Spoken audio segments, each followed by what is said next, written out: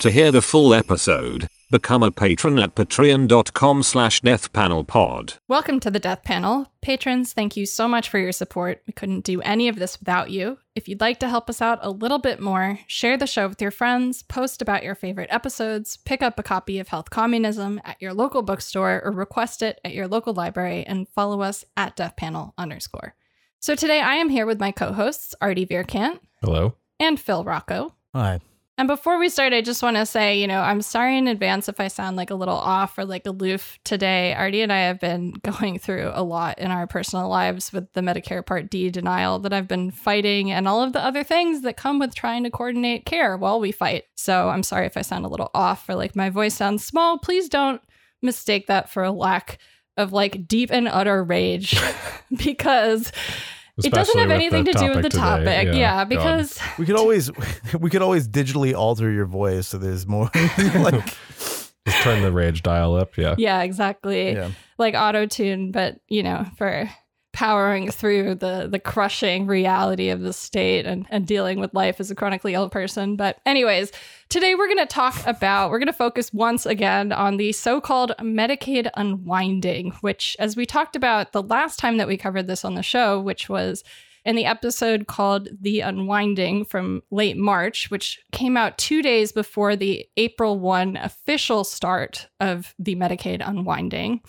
So in that episode, when we talked about what was coming and warned that this is perhaps the most dramatic system shock to U.S. healthcare in modern memory, it actually turns out that it's playing out quite kind of worse than even we had anticipated. And with seemingly little pushback, notice, or concern. And Phil, I think you said in that conversation that this is going to be looked back at as the moment that we undid what was the largest historic gain in health insurance coverage in U.S. history. And these kinds of critical blows to health finance have consequences for folks who fall through the cracks that can be very hard to see, which is a crucial way to think about what's going on here. And one of the key ways that we're going to talk about the current state of the Medicaid unwinding today.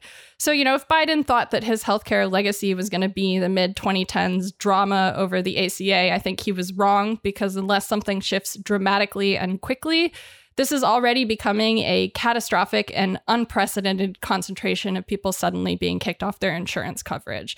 And a process, that is so common during business as usual pre-pandemic Medicaid that it has its own term known as Medicaid churn, which has numerous just a lovely term, churn. Churn. You love it, right? Yeah. A term that really does, in the old phrase, allow the defense of the indefensible.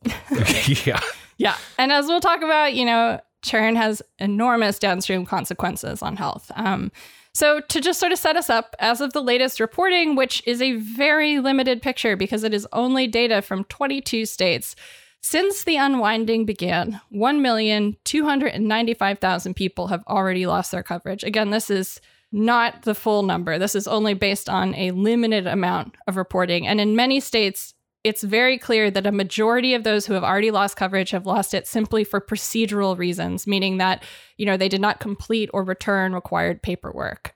So it's, the vast majority still financially qualify, but were bumped off for arbitrary reasons having to do with administrative burdens. Yeah, so, like not returning paperwork or whatever. Yeah, and so already, even without like a full picture of the data, right, like this overwhelming landslide of procedural denials makes it very clear that the so-called Medicaid unwinding is exactly the huge disaster that we've been warning about since 2021. And we don't really need more data to know that this is a problem. So, what we're talking about today is like, why is this still happening? That's at the core of what we're going to talk about. Why, even when we can see these kinds of denials procedurally, weighted towards administrative burdens being the reason people are losing the safety net coverage of last resort, do we continue moving forward with a kind of process like this in the U.S.? Yeah. Can you say the number again? I want to just do something here. What is the number that we know of people who have lost their coverage? 1,295,000 people. I want to put that in context. So we're only looking at a limited sample. I think only 22 states. Yeah. Less than half of the states are reporting the number of people who have lost coverage because not every state has started the unwinding yet. So It might be the case that in your state, this process hasn't begun. There's been no news about it in Wisconsin because we never report bad things before we know they're going to happen here. We only report them when after they've begun to happen, and we pretend that we've done everything that we could about it. That sounds familiar. To put that in context, right? We're talking about, is it 1.2 something? Is that right? Almost 1.3 million. Almost 1.3, yeah. 1.3. Now, to just put that in context, we're talking about the span of a few months, right? And we're not even talking about the full number of states.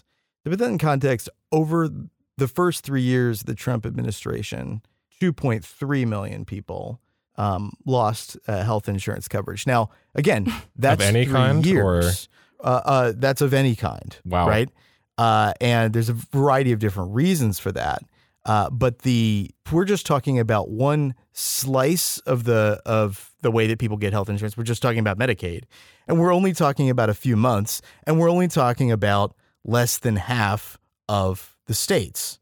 Okay, so to put that in context, I mean, that is a huge increase in the uninsured rate in a very short period of time, even relative to like what we saw in past administrations. It's also something that, in a way, was sort of deliberately, authorized by Congress, implemented by the executive branch, and then carried out by the states. It wasn't just sort of the kind of more chaotic, sporadic efforts at like sabotage and things like that to make things harder to get. It's like we knew precisely, or the government knew precisely what it was doing when it did this, both at the federal level and at the state level. And as we're going to talk about, like, it's very easy to get the lines of causality for these decisions confused, because, obviously the direct control over disenrollment and the particular way that it's being carried out varies at the state level. And some states are really doing their worst, as it were. To make sure this process is as horrible as possible. But I think that very, and of course, whenever you have data on more than one state, the impulse, I think, when we're analyzing it, is to go to comparison and to say, wow, it's really bad here, but not quite as bad over in this other state. But in reality, I think I would call that like the fallacy of decomposition. There's like a fallacy of composition. This is like the fallacy of decomposition, which is to say, yes, it is worse in some places than others, of course.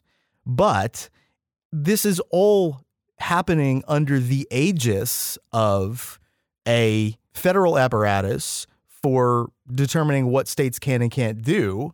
And the reaction of Centers for Medicare and Medicaid Services, which is the federal agency that oversees the program, has been like, the equivalent of a stern talking to, a strongly worded letter on these states. And so I guess just like in the context of the conversation that we have today, I want to just like keep that in mind, because I think a lot of the coverage of this story, and one of the reasons why it doesn't necessarily crest to the top of people's attention, is that because of the way that Medicaid is designed, it segments the population. It gives states a lot of autonomy to make these decisions. And of course, it means that things will be worse in one state rather than others.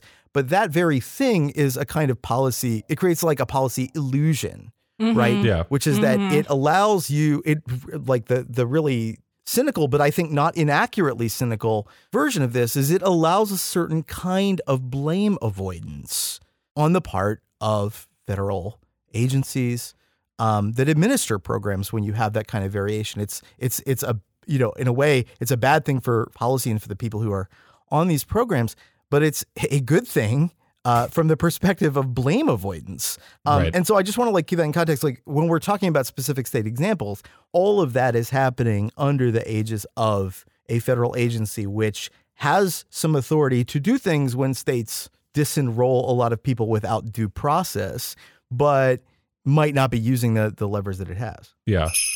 To hear the full episode, become a patron at patreon.com/deathpanelpod. You'll get access to this and the rest of our catalog of patron-only episodes, and be the first to get a new patron episode every Monday when it drops. With love, the Death Panel.